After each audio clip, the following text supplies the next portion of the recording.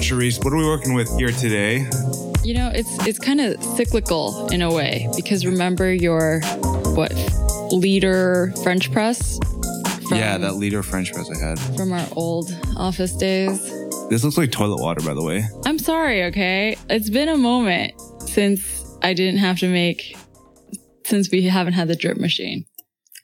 I don't think I've made French press since 3 years ago. It tastes like warm water with like an infusion of coffee. Or another way of looking at it is, it doesn't taste like coffee. Someone made 1 cup of coffee, but they needed to ration it between 10 people. And they diluted it. Yes. Yeah, that's pretty much it. But then added a little bit of food coloring. You are responsible for the next pot. I'll probably be overzealous. I'll probably put in like 10 scoops. Yeah. Just to overcompensate. See, I think I'll go the other way. I mean, even back when I remember you were making French press, it was too strong. So. But why did I have to buy the French press? The reason is I didn't just randomly go out and get one. What is kind of interesting is, I think we had, so it's an American coffee maker, right? That needs to plug in and the voltage needs to be converted. And then the converter has a fuse. And then I think Elphick blew the fuse. Oh, really? But I mean, it's a fuse. Was it really him? It's like 70 cents. Man. Whatever. Okay. But see, the problem is not that it costs money.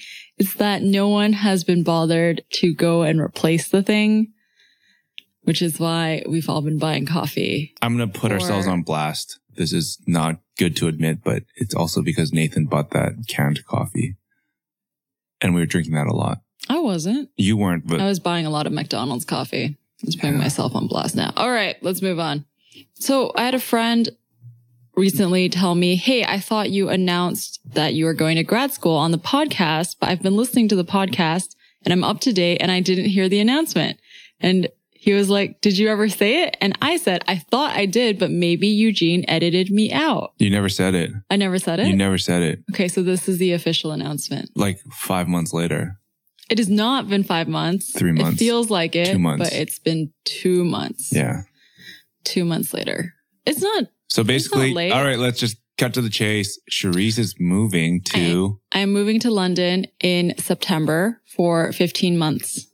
So for what program? I'm going to Goldsmiths, which is a University of London, like one of those schools. It's in New Cross and the program is called Design Expanded Practice. And I'm going, most people ask this shortly after. They're like, oh, that's so cool. They're like, oh, why are you studying? I'm going because I want to teach at a university level. So I'm going to go get my master's. Are you excited for me? I'm excited. Thank you. I had to force you into that one. I have to say, like, just as a side, like, I think it's really important for, how do I put this? Like, obviously in this relationship between Charisse and I'm technically her boss, but but we're also equals as podcast co-hosts. But to that point, I think it's really important that you're always sort of supportive of people to go on and pursue their passions. I think I always say this, and it's not my original thought, but when people come through your doors, it's really on borrowed time. You can't really be under the expectation they'll stay with you forever. But this also doesn't mean Charisse is leaving in a sort of like working capacity. Right. Sorry, that was unclear. But so to that point, basically you need to support people. This is just a massive clusterfuck now. It's all over the place. But so support people, let them pursue their passions. But I think sink your talents into them so they never leave you. They never want to leave. Right. Okay. So yeah, Charisse is still involved. Right. And it doesn't mean that this podcast is discontinuing. That'd be so sad. I would be so sad if that's what we were announcing. That's not it. Basically, we're low-key supporting Charisse so she can infiltrate London's creative scene and... Yeah, and take it from there. If you are in Europe or London, give me a shout. Yeah. Anywhere in that. I'm feeling extra peppy today. World. And it's funny because you're on 3 hours of sleep? Is that why you're feeling extra peppy? I'm probably still drunk. And it's funny because this is a byproduct of that, the other podcast we did about partying. So I've received some positive feedback about the follow-up section, which is basically this sort of introductory part of the podcast where people enjoy it when we talk and banter, which I'm feeling extra banter-y today. Okay. So our good friends at Yardbird, Lindsay and Matt, Elliot, Yosh, I can't list them all. Like, I'll probably go through the whole restaurant. Anyways, they released a new book with Fiden. Mm-hmm. Really dope. Did you find out that that's how you say it? I'm going to go with it. Okay. If someone knows that it's not pronounced Fiden, Phaidon, then please let me know. Anyways, dope book. Yeah, chicken and charcoal, available on Amazon. Yeah, so they had a little party for it, and it was free flow alcohol and free flow food. Skewers? So everything. It was like skewers, liver mousse, pate, that sounds delicious. corn balls, katsu sandos. And you went and you said, and I asked you before you were going, I was like, Eugene, how late are you going to be there? Because we're recording tomorrow morning. And you were like, I'm going to go home early. Dude, that did not happen. So what happened was the reason I had to go home and I had 2 calls, one starting at 9 p.m., 11, and then 12:30. So I basically took 3 calls at the restaurant outside. You're kidding me. Yeah. It's just really bad too because... Did you apologize to each person on the other line? Oh, hey, I'm so sorry. I was on mute. I wasn't that important. Okay. But okay, you were sitting in on 3 calls. I had to chime in on some of them. But to that point also, what was also interesting is that when you have AirPods in, you just look mad antisocial because if you look at someone across the room, they're just like, they're standing there, sitting there. Like there's no like string for people to contextualize, oh, he's probably on a call. Right. Yeah, some people come over and like, I don't know how you like, it's just, you feel like a dick. What do you do? Because if you're on the phone and someone doesn't see the phone, you like point at the phone, right? If you got AirPods in, what do? You just feel like a dick. You're like, I'm so important that I'm taking this call outside a restaurant when they're having a party. Anyways. So you compensated by staying extra late and drinking more. Well, it was like not by choice. Like every time you come around, oh, your drink's empty. Here's another one. Yeah. Yardbird's really good about that. Yeah. No, I was going to mention, you know how you asked me about Castro yesterday? Yes. So Castro is a podcast app. Yes. New, open source, right? And you said you were going to give it a try. And then actually like 2 hours after that conversation, happened to see it come up on my timeline. And they were, the people who were talking about it were saying, oh, it's a great thing that Castro exists because Overcast can't be like the only one trying to revolutionize the podcast player market. Mm-hmm. Just wanted to say. Well, that's all? There's way more to that. Oh my God. I feel like you stopped extra short. That's all I got because I didn't actually download it. So I don't have like. No, go to Twitter right now. Okay. Go to Twitter right now and then go to Marco Arment. Yeah, go to his timeline. Marco Arment is the founder of Overcast. He's like the voice of reason within the tech world, I'd say. A voice of reason. Let me rephrase that. So there's the primary. So look at the part where he replies because someone kind of took a little dig at him. Well, sorry, 1 second. Internet's being really slow. Is it this one? I actually want and need Castro. Yes. Yeah, that's what I saw.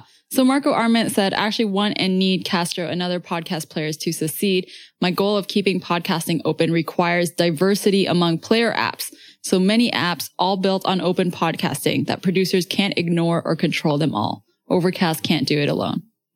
Yes. So that was probably the tweet you saw. Yeah, I think that is the tweet I saw. I think I retweeted that. So I don't know if I saw it from you or someone else or several people because we're in this world. Yeah, that's what I saw. And he was responding to a guy who wasn't making. I think he was low key trying to diss him, like sneak diss. It was a little bit of a dig. It was just like, oh, Castro's giving you a run for your money, Marco. Kind of that kind of thing. But it was complimentary to both parties, honestly. Honestly, I think it's good. I'm curious when you have these types of apps, if financial support of them is binary. Like, for example, if you have $3 to spend, are you going to spend $3 on Castro or $3 on Overcast, or will you do both? Right. It doesn't make sense to do both beyond I'm a fan of podcasting. Would I do both? I would probably do both. I might do both. $3 is like not that expensive, but if it was like $15, obviously that's a different story. I mean, it's also not subscription based. So I'm okay with making like a one-time. Wait, is it subscription based? It can be, I think. I would be willing to give money to try them, but I'm not going to keep like 2 subscriptions for essentially the same service. I'm really bad for that. Like if I believe in something and I just here's some money because I feel like I'm supporting the ecosystem. But there is a limit. There's like, if it's more than X dollars, then probably not. Yeah, you're not going to support like 5 good podcast players. Mm-hmm. Right. Anyway, just wanted to say it's a good thing. Wow, that's a new record. It's like 11 minutes in. It's not a record. And then you edit it, and then it becomes like 7 minutes, Do you want to start today? Sure, I'll start today. Should we kick things off? Yours is a heavy one. No, actually, it is, but it isn't. Well, it's heavier for me because I feel like though I did read at least one book on this subject. Yeah. So I shouldn't underestimate myself. All right. My topic this week is The History of Venture Capital by Logic Magazine. The article itself stems from the magazine, which I'm not sure actually how often they publish. It's on the site, I think. But it's anyways, issue-based. Yeah, it's so issue-based. More traditional. Yeah. So they do a lot of writing around technology and how it interfaces with culture, etc. What drew me into this was kind of this nice, well-written introductory into what is venture capital, and also sort of the history behind it and where it's going. I think VCs is something you hear a lot, especially since all of the products we use on a day-to-day basis in a technological landscape basically are venture-backed, right? Yeah. To achieve that level of scale. So, I'm looking around right now. Google, for example, everything Google, like we're using Google Drive right now, Google Docs, obviously venture-backed. So I have a few parts of the article that I've sort of isolated and pulled out. Venture capital needs scale to survive. It needs to fund companies that have the potential to become very big in order to compensate for losses or break even returns elsewhere in a portfolio. And also, like what's interesting about venture capital is there's a reason it exists. Yeah. It exists because certain companies just struggle to get traditional funding. Like they can't get it from banks because they're just too risky. Venture capitalists, you're assuming the risk of something not working out and you're generally okay with it. You have other systems in place to make it okay if one thing doesn't work out. Exactly. It's not okay if everything doesn't work out. Correct. So in exchange for assuming greater risk, venture firms expect higher returns. Its model tolerates losses, sometimes obscene ones, for a chance at grabbing an entire market or customer mindshare first. Yeah. So generally 6% of investments generate about 60% of venture capital's total returns, according to Horsley Bridge Partners, a firm that has invested in many well-known venture funds. So in general, if you're taking VC money, you're expecting growth anywhere between 2 to 4x per year. So is that sort of a hard, fast rule? No. More is better. Less is not ideal. But there's a general sort of belief that once you take on VC money, the whole game changes, right? You're kind of basically pouring rocket fuel onto an existing project in hopes of accelerating it, growing it very quickly, hopefully reaching a liquidity event like an exit so these guys can get their money back. So also, where does the money come from? This is something that honestly you kind of know and it makes sense, but basically you're raising from LPs or limited partners and these are kind of your customers. Yeah, actually this is, to be straight up with you, this article is the first time that I read it in such clear terms that the connections made a lot more sense. Like it was more transparent. Whereas I feel like the general understanding I have of jagged. VC is like, where did the money come from? Yeah. Who knows? Yeah. So I honestly, like, it's a pretty good article. Like, I think it's, one thing to just sort of lament, VCs are negative or they're bad, but it's also good to understand the place in which they come from. And also, beyond the customers, recently there's been a lot of money being raised from family offices. So really rich people that are trying to make more money. So VCs are actually managing the money of other people. Yes. And they're trying to make the right decisions on how to increase that. There's also a pretty big part within the whole article that talks about the history of VCs. I'm actually going to the history of Silicon Valley. Yeah. I'm not going to really touch on that because I think it's probably pretty boring if I read it. It's not really relevant to our conversation, I would guess. Yeah. But it is really interesting worth reading. So the whole Silicon Valley venture model has become sort of this worldwide thing. China has committed about $50 billion in 2017. Silicon Valley still leads the way with about $84 billion. What has become a little bit challenging for VCs is that there are only a handful of really good projects. Yeah. So it exerts a lot of downward pressure. Like everyone's trying to get in on the same deal. Yeah. Generally speaking. Also, there can only be there can only be the handful that actually take off to the scale that they're hoping for. Yeah. And also like you're just recognizing that there are only so many good projects. And I mean, you needed to, if you have what you deem to be a really good bet, then you need to get in. Yeah. Right. You need that allocation. What's also interesting at the end, and it could probably be an article on its own, is just the rise of ICOs. Yeah. That's probably its own, not even just like one article. That's like a magazine, a book on its own. Like, so ICOs, if you're not familiar, it's sort of spun off from the world. If you're not familiar with ICOs, like initial coin offerings, it's spun off from the crypto world. What is interesting to me is that, I mean, overall, zoom out, I think the article, like you said, did a great job of just laying it out. Like, you don't have to really understand, finance and all that stuff and like entrepreneurialism to like really kind of sink your teeth into it and understand it. And I just think it's interesting to understand like what role it plays and what industries are better suited towards these types of venture-backed sort of opportunities, right? And then lastly, I think that I would challenge a little bit what they said about ICOs because, they're arguing that, it's unregulated, blah, blah, blah. But I think that the ICO market is definitely maturing very quickly. So, let's say just as early as late last year, like you could raise a ton of money without a working product. I think those days are generally over. And I also think the overall size of the raises are definitely reducing. So what that means is that like, dude, raising $250 million, like I think those days are not over. It's going to become increasingly rare. People are going to laugh you out of the room, I think, these days. Like no one needs to start a business with $250 million. Right. Yeah. Yeah. Like the reality of what's necessary is more clear. I mean, there are companies that have raised over $1 billion in venture capital and are still sort of low key, like Magic Leap, for example. Before I finish off on the ICO thing, what I think is also interesting is that there's interesting sort of mechanisms like reverse ICOs where you're an existing company and you're basically turning yourself into a tokenization project. So that kind of reduces the risk, right? Because like, hey, I already have a customer base, a working product. Now I'm basically just slightly pivoting into a crypto company. Got it. Yeah. So incorporating it into your existing structure. Yeah. Yeah. I mean, there's a whole ton of legality around it that I am not going to speak about because I don't know it. Yeah. That's like, I can only just say, I can begin to understand what you're getting at. So another thing that is good about ICOs is that the majority of venture capital is concentrated in one part of the world. Yeah. Silicon Valley. And also you need connections. There's been a lot of sort of negative sentiment around Silicon Valley for being predominantly white and male.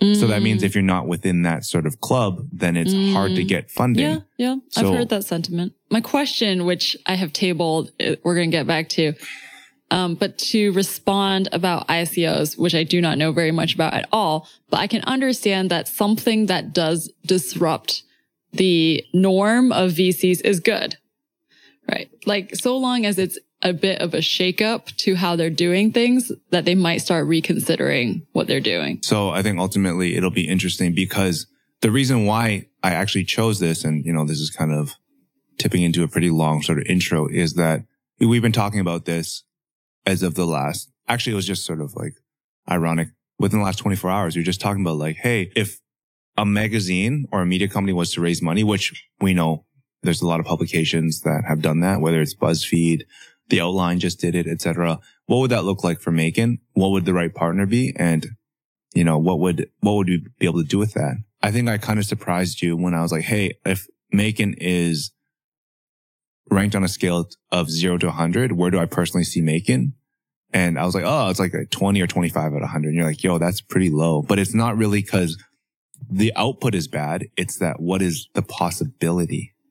Right. And then my response to that was with the resources we currently have in terms of humans and time and money is that we can only reach 2025. We can't reach the 100 that you see possible. Yeah. With our existing resources, which is why we started talking about VCs. And I mean, a lot of it also comes down to like, when is the right moment to do that as well? Because like, I think that ultimately where VC is helpful is that when you've proven a business model out and you're basically needing to accelerate it. So there are different stages. There's like, hey, you know what? Your pre-seed, seed, blah, blah, blah, like Series A. Like, I'm not going to get into that because I honestly don't really know like what differentiates a pre-seed from a seed. And I think that's also like a shifting definition. Different phases require different things. And like, I couldn't really tell you where Macon is in terms of that phase. Like, I would still say it's in the discovery phase of proving out like a business model, right? Like, I think that between the studio and the publication, there's clarity there as like how they make money. It's just that, you know, you go on to Macon right now, there's no ads, there's not really any sort of brand involvement, which it's very not obvious to an outsider how we're afloat. Yeah. I'm sure you get asked that a lot. You've mentioned this before. Yeah. And so have you. Okay. I want to get back to my question about VCs in general, which I think is related to the conversation about VCs in relation to Macon.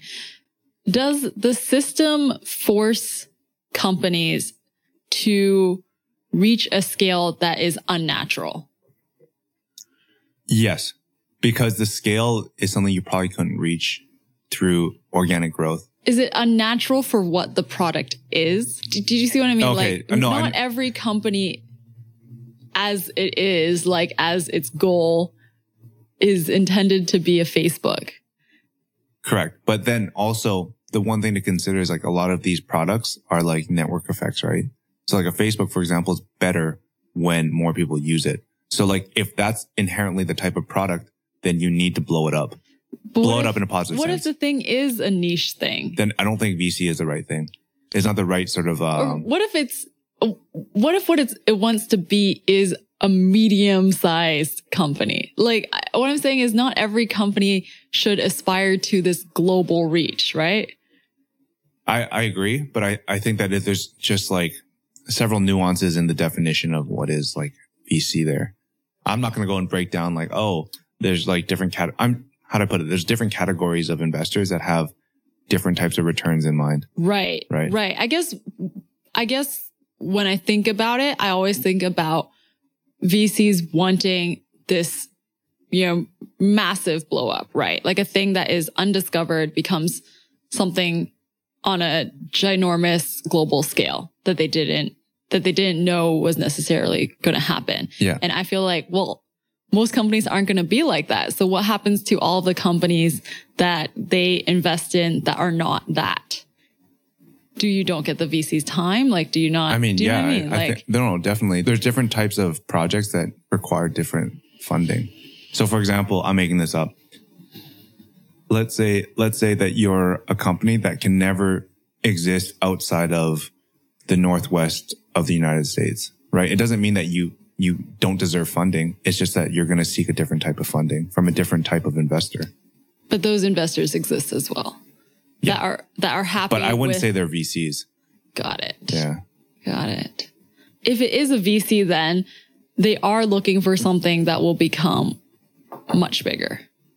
So then if they invest in a smaller company, all they invest in are probably like ideas, right? Like that's what they're in the business of, something that's undervalued that becomes extremely valuable. Or they're just waiting for something to hit a certain critical mass and then they come in. So like if it becomes obvious that the thing is not going to reach that mass, then doesn't that company become neglected in a way? From VCs, yeah. Yeah. There isn't a shortage of money in the world. So it's just that like... It's just that the distribution of the money This is what I was talking about yesterday when I was saying like there are certain expectations that you can't escape by taking VC money. To kind of keep it within the discussion of media, like media companies I don't think are very well suited towards the typical sort of VC backed raises. Yeah. Like they still need money to operate, don't get me wrong. But I think that there has to be a clear expectation on what you're getting from it. No, I mean, obviously it'd be great if media companies could get that kind of injection of funds, but like Logic says, you have to deliver large returns so that the venture investor can deliver even larger returns to the limited partners. And media is just not built to deliver those returns. Exactly, because it definitely contorts the product in a way. Yeah. That's just what I wanted to. I'm curious, like when you look at something like BuzzFeed, which started off as listicles, etc., do you think they've done enough to establish themselves as a credible media outlet? I think they have done a lot to establish themselves credibly in terms of the BuzzFeed news side, but they can't shed those listicles because that's part of their business model. Correct. So it's like the chicken and egg. Had they not sought out this sort of VC injection, could they have achieved that credibility on the news side? Right. So just a thing to consider. Well, I think also sometimes when we're considering, and maybe this more comes from us, I don't know about general people not in media, but I feel like we are a bit of media snobs sometimes. Like you think of BuzzFeed and you write it off as the listicle company instead of giving credit to the news side. But we're also brand people. Yeah. So you could be a snob, but you also be a brand person. I guess I should also preface that I've never raised VC money. So this is also something that I'm sure there's things that like, oh, Eugene, you're so stupid, or like Eugene doesn't really understand it. I'm sure there's things that like I haven't really been in a room with a VC, but I think I've spoken with a lot of people that have, and I kind of understand it from that perspective. Well, my reading on this subject prior to this conversation was Reset by Ellen Pao, which definitely casts VC in a not good light. Yeah. Well, it's just, I mean, it's a true aspect of VC. Like that book, you know, Ellen Pao. Yeah, yeah. The ex-Reddit. Ex-Reddit, ex-Kleiner Perkins, sued her boss. It's just, it talks mainly about the negative aspects. So maybe that's also like where my negative perception comes from. What also kind of interests me within the whole world of fundraising, you recognize that businesses need the ability to raise money to grow and to like validate and to explore and to experiment. And if you don't have access to that, then you're really confined. Yeah. Like you're basically just running something that keeps your head above water. Mm-hmm. And that's something that, you know, crossed my mind. It's like, hey, you know what? You're running an independent media company. How do you ensure that you're not just keeping your head above water? Like, where are you going to be next year and the year after? Yeah. I mean, we joked about just finding a rich person to give us money. Lots of those people in Hong Kong. We just got to meet them. Yeah. No, but I know what you mean, because like, I also thought about Eaton Hotel. Yeah. Which fortunately, because of their background, has money to use to experiment, which is how I wound up at that talk about psychedelics. Cause it's like that series of talks about psychedelics did not earn anything. And the reason they could host it is because they have that hotel money behind them. On a personal level for you, what is the balance or the intersection between the artistry and the ability to grow something? Well, I feel like in my personal work, I actually mostly do work that's just work. I don't think of my web design work as art, so I'm not precious about it. Like I don't feel like, oh, I have to make this kind of value compromise to be designing this website, and it's not true to my values. So it's fine because it's just like how I make money. I think when I think about that balance the most, I do think about Macon, because I don't know. I wouldn't want to be told by someone else or some entity that's not you and Alex what we should be doing. Or I would just, not that I immediately write that off, but I am just more skeptical. I mean, the intentions change, right? When you're soliciting money from investors, part of their intention is to make money. Yeah, of course. Which is not a bad thing. It's just that, what is the balance? I mean, I want to make money too. I think it's just, you would just have to be clear on what is this person's reasons for wanting me to make money. I would say in general, it's always touch and go. It's the sustainability of it. You know, we always have this conversation, like dating back to, I'm sure dating back to, I don't know how many podcasts ago, about sustainability versus sustainability towards a longer term goal versus what you need in the immediate. So, I mean, every time a magazine folds, I feel like I have this conversation again with you. And that's why I didn't pick the interview magazine closing, because I was just like, well, it's the same conversation. You know, how many different places can it go? For context, Interview magazine announced Chapter 7 bankruptcy and owes a lot of money to people. Yeah. And people have speculated, or not speculated, people have written kind of think pieces on, you know, Interview wasn't able to make a compromise between, you know, valuing art and fashion and being sustainable, like what we're talking about. Yeah. What is interesting, I think you just need to have like a longer term vision. Like sometimes you need to lose battles to win wars. Yeah, I'm so philosophical. That's really deep.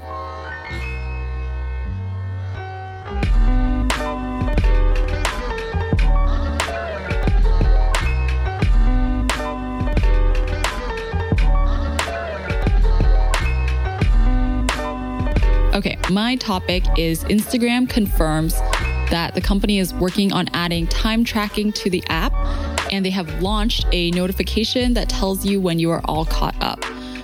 Instagram launching these measures that are related to digital well-being are indicative of a greater trend right now in tech companies. This month, Google revealed a series of different time management controls at their I/O conference. They debuted this dashboard that shows you how much time you spend in different apps, and you can set time limits for yourself related to the different apps.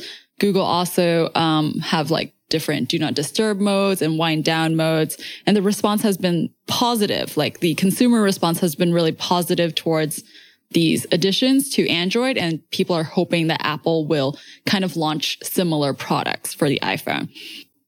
So this recent news about Instagram was revealed because there was this one curious person looking at code that hadn't been officially launched yet, like in the background.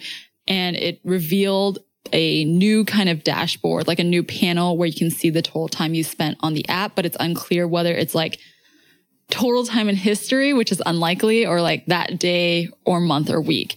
And then CEO Kevin Systrom confirmed it on Twitter, and he says, quote, "It's true. We're building tools that will help the IG community know more about the time they spend on Instagram. Any time should be positive and intentional. Understanding how time online impacts people is important, and it's the responsibility of all companies to be honest about this. We want to be part of the solution. I take that responsibility seriously." So my question for you is, should we as consumers be requiring this kind of parenting from tech companies as it pertains to products? Yes. Just totally yes. I think so. Do you not think that it shows an individual inability to self-discipline? The reason why I'm so for it is that we're too fresh into the development of digital culture that we don't really know where it's going. So I think that if we were to be, let's say, 25 years into this whole experience, and then we're still unable to kind of understand its impact on us as a culture and society, that's an issue. But not when we're so fresh into something. There's so much experimentation going on and just like kind of understanding how something impacts us that we don't really know. And also I think there's different impacts on a cultural level. Like Instagram usage between you and I will be different than Instagram usage towards like a 15-year-old. Right. So like there's different things going on. So I think that until we fully understand, I don't really see it as an issue, because there's a lot of these things too that are bubbling up. And I had this conversation with somebody. I was like saying, if you look at the way we've sort of looked at, this is what came up. This was like part of my drunken conversation at Yardbird. It was discussing two things that are fundamentally lacking in terms of education, and that's like financial literacy and just information processing. So I think that information processing is one thing that we don't fully understand, both in regards to what comes in and sorting it. It is true, because there have been studies done on what the effect of tech is on the person, but we still don't know as much as we do about like physical health, let's say, what technology is doing to us mentally and emotionally. And also those things are really hard to gauge. Like if you join Instagram, let's use this as an example.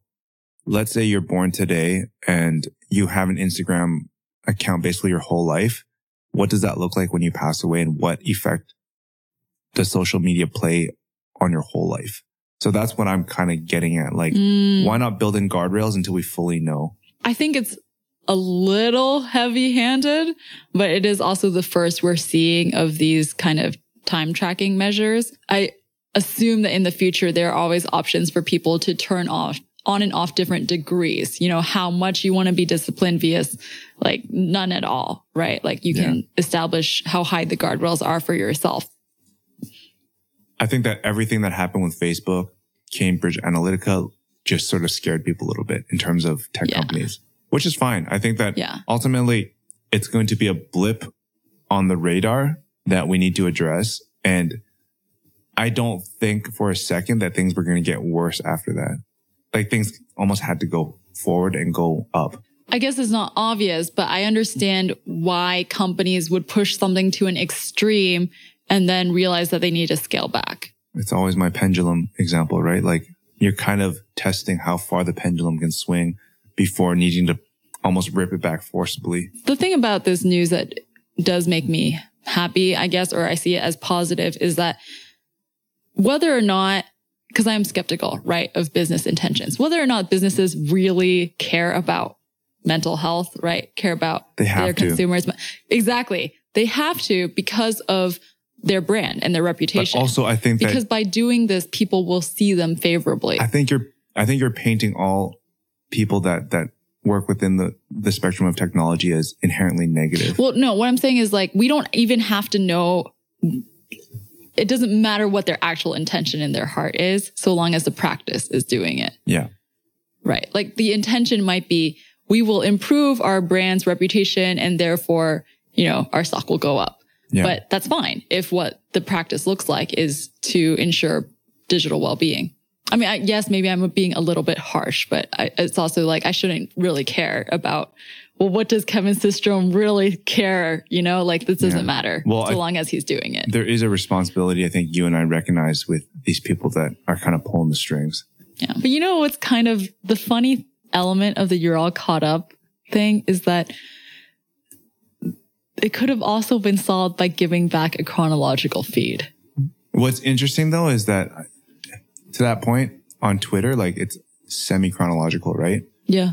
And sometimes I get annoyed when I see a tweet I've already seen. Is it because someone's retweeting it? No, because I've just gotten to the end, but you don't know you're at the end. How do you've just forgotten?